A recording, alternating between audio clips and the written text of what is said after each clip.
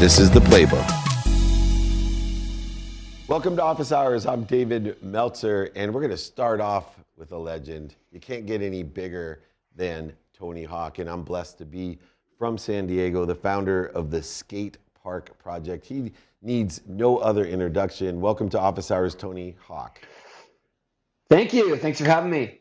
One of the best things about knowing Tony Hawk is that we're, believe it or not, and he's a much better athlete than I am, the same age. And so I've known of Tony Hawk since I've been about 19 years old, and legendary skateboarder. But what I love about Tony Hawk is I think of San Diegans and the impact that Tony Gwynn had on San Diego, one of the other legends named Tony from San Diego. But Tony Hawk has given back to not just our community in San Diego, California, the country, but now the world. And it used to be the Tony Hawk Foundation, Jason. I know that your company has given a lot of money and support to that, and so have we. But it's now the Skate Park Project. So I'm going to start off, Tony, to ask, why would you, after all these years, and I think you're almost 20 years in on the philanthropic impact that you're having, why would you change the name from yours, the Tony Hawk Foundation, to the Skate Park Project? That's tricky. There's a couple different reasons. One mainly is that the idea and the mission is much bigger than just myself. And also there was this sort of misconception that it was my name, so I'm funding all of it. And that actually was a challenge for fundraising. And yes, I contribute my own money and time and effort to it, and I donate a lot of the stuff I do towards the foundation. But in no way is it completely supported by my income. So I needed to make a clear separation of that, and I also I kind of needed to step away because every time we were going to do something, I was expected to be there. Yeah. Because my name was attached to it, and that got to be overwhelming. So I feel really good about it, and actually I feel like we've hit a stride in terms of how effective our work is since the name change. We've kind of reached a different level of philanthropy and awareness. So I'm really proud of it. I'm still very much involved. I'm still on the board of directors. I still donate a lot of my appearance money to the foundation and do outreach work, and selfishly I get to skate these parks that we built. So all good. Very cool. I love it. So I love that you give back to the community and give kids things to do. You actually gave me something to do all growing up. I've spent more hours on Tony Hawk Pro Skater than I probably have anything else. An amazing game, and maybe you'll get into that a little bit too. But I'm a dad, and I watched your documentary, and I saw your dad on there, and just it seemed like he really wanted to be involved with you, and I love being involved with my kids. Maybe just give us a little bit of what it means to get involved with the youth, and maybe how your dad was an example of that, or what your thoughts are there on getting involved with our kids. Sure. Well, I think my dad was very much involved. He was very supportive, but also so involved to the extent where it felt invasive, and that was hard for me. I was already this sort of awkward, bullied teenager. Even though I was skating and doing well, I was not well respected in the skate industry because of my style and because my dad was always over my shoulder. So that was tricky. So I had to find that balance when I became a parent of being supportive but not being smothering with my involvement. And as I look back, obviously I look back fondly. I'm thankful that he was so supportive. None of my friends that skated had parents that wanted them skating because they said it was a bad influence. So I was lucky in that respect. And so I've learned to identify when something speaks to one of my kids and it makes them thrive, or it makes them feel the same sense of identity or accomplishment that I found in skateboarding. I want them to chase it as far as they can. And so I have several children. They're all into different things, but they all actually do skate, surprisingly. Right on. Tony, did anybody ever tell you look like Tony Hawk? You still get that? I do, but you're the first today. First today. Well, good. So what's next for you? I mean, you've done so much, and obviously your foundation has helped so many people. Like, when you get up in the morning and you say, okay, what does that look like for you? What does the next 3 to 5 years look like for you? Well, I'm still skating actively, even though I broke my femur back in March. So that's been a challenge. In fact, that's probably the biggest challenge I face in the short term is trying to get to a level of skating that I'm happy with. Other than that, obviously doing stuff with the foundation. I have a podcast with my friend Jason Ellis called Hawk versus Wolf, where we tell our ridiculous stories of growing up as skaters and the kind of um, antics that we got into. And we have guests on there. But for the most part, I'm just kind of taking it as it comes. We still have one child at home. My daughter's 14, so I want to be home as much as possible and be present for her.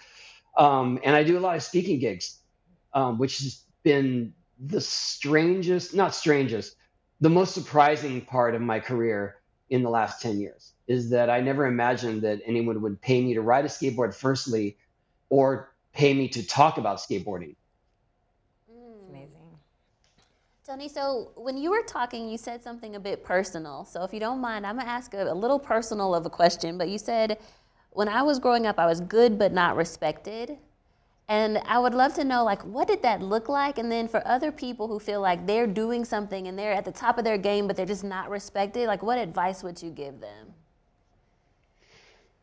Well, a good is a relative term in skateboarding because it's so subjective. So I felt like I was improving greatly after each event, or with each passing year, my skills were getting better. I was getting more refined, getting stronger. But my style of skating uh, was mostly chastised because it was all about tricks. And skating at that time was more about style and your look and your flow. And here I was, this awkward, skinny kid spinning my board around, and they used to call me a circus freak. Like literally, they would say I'm a circus skater because I'm spinning my board like a baton. And how I overcame that was I dug even deeper into that. I leaned into it and just decided I'm going to prove them wrong because I feel like this is progressive. This is something that is new and different. And I got those skills so dialed that I ended up doing that kind of stuff way up in the air and consistently and back to back. And then I started winning a lot of events through that style of skating. What would my advice to other people doing it is just dig deep and do it because you love it. Don't do it for accolades. Don't do it for validation. You got to do it because you truly love it. And at some point, if you're thriving in it and if you are being progressive at it, you'll probably get recognized for that. It's not always guaranteed, but at the very least, you're going to enjoy what you're doing. I feel like you're always trying to prove people wrong. Like I watched your 900. Like I mean, how many times did you try that thing? And you probably already had sort of like your status. You were up there. You were top of your game, and you're going and you're trying this thing over and over and over again. And I think you probably could have quit, and everyone would have been like, "Yeah, he's still the best." But then you nailed it. And I use that in trainings a lot. And maybe just talk about that. Like, what drove you there? And I'm sure it's what drives you in your life. Well, the quest for the 900 was about 10 years in the making, which a lot of people have a hard time believing that I would be so stubborn to be trying a trick for that long. But it was more that the 540, which is 1.5 spin, was created in 1984 by Mike McGill. And then the following year, 1985, I did the first 720, which is 2 spins in the air. So the next evolutionary stage of that is a 900, which is 2.5.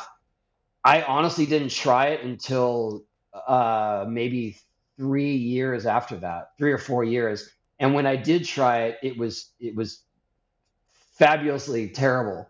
I didn't get around. I kind of landed on my back. It was like I had no idea how to approach it, how to spin, how to understand my space in the air.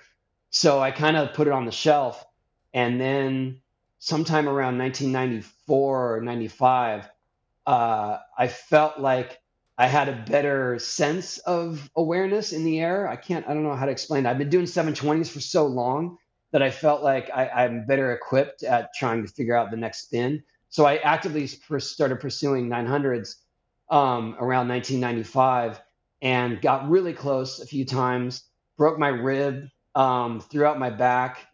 And the one time I got the very closest I'd ever been, where I was actually riding back down the ramp, I fell into the bottom of it because I was leaning too far forward and cracked my rib. And to me, that was the sign that maybe it's not possible, because you gave it everything you had. You thought you had it. I had never been so convinced I was going to make something and then fallen and gotten hurt like that. So I let it go for a while, a couple of years. And then fast forward to 1999 X Games, and they had a best trick event. My best trick at the time was a version of a 720, which was called a varial 720, where I spin the board an extra half turn. That's all I had planned for that night and that event. And I made it early on in the event, about halfway into the time allotted. I made the varial 720. I'd only made one in my life before. That was the second one. And so that's all I had planned. That's all I had in my pocket. And then the announcer said, why don't we see one of those 900s? It was like, Wow. Sure, I'll try it for you. I mean, I was happy to try it. It was more like I was just showing the crowd. I was just showing the crowd, like, what does it look like? And then somewhere around my fifth or sixth attempt, I felt like something was happening where my spin was consistent, my height was consistent, and I started spotting my landing zone in a way that was unlike any time I ever had before, where before I would try it, I would get maybe one good attempt out of every 4 or 5, and that's the one I had to commit to. This time, every attempt was good because I had come a long way in my skating, and also because the ramp was much more reliable. It was much faster than any ramp I had ridden. So suddenly I found myself spotting my landing over and over, and I thought, well, if I'm ever gonna try it again, this is the place. And at some point during my attempts, I figured out that if I don't lean so far forward as to crack my rib again, maybe I have a chance of making it. Right, that part. And so I actually ended up leaning back when I was landing, but I would lean back too far, and that was the turning point. Because once I figured out that I already know how I lean too far forward, I know how I lean too far back. I just got to split the difference, and I made it. I think 1 or 2 tries later.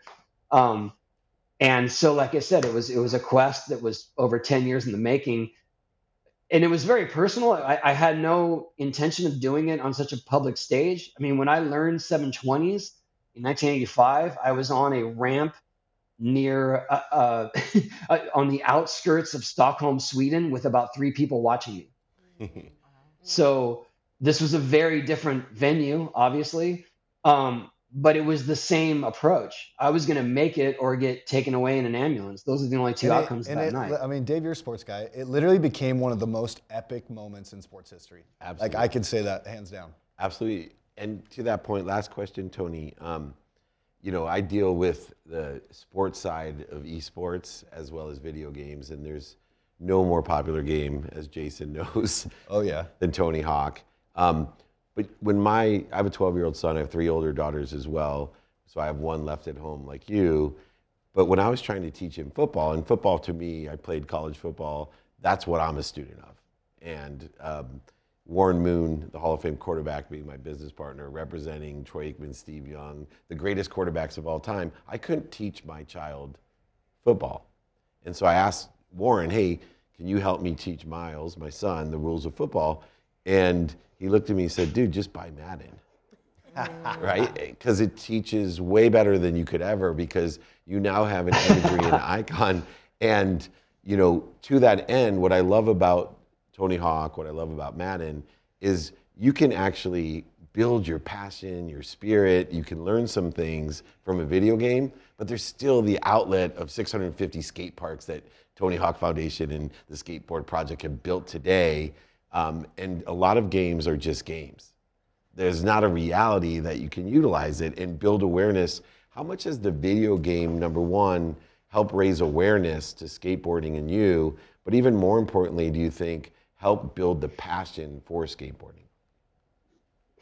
I think that there's sort of a perfect storm in the late 90s. The X Games was on its way up in terms of getting more, um, just getting more validation in terms of general viewership and authenticity. And then I had this crazy event with the 900, and our video game was released that same year. I mean, those things were not planned in any sense, but it definitely raised the awareness of skateboarding.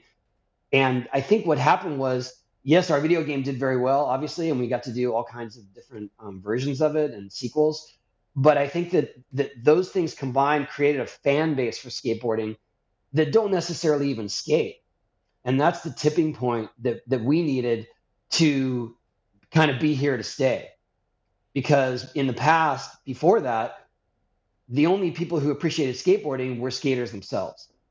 And now we have a sort of a couch, someone on the couch that is playing video games that understands the dynamics of a 360 flip that doesn't even skate. So that was something that was not expected, but was definitely welcomed. And then there is, to your point, there is a whole generation of people who started skating because they played the game. And I'm proud of that too, that our game was engaging enough to want them to try the real thing. And there is a generation of skaters now that grew up playing that game, started skating perhaps because of it, and are now doing tricks that were only reserved for the game itself because they were too impossibly hard at the time to do. And now they're doing them in real life. Well, it's quite a legacy, and it's so cool that that legacy will carry on with content, but also with real life skateboard parks. And everyone support the leader, the legend, Tony Hawk. He's amazing on the ramp and off. Just an amazing person.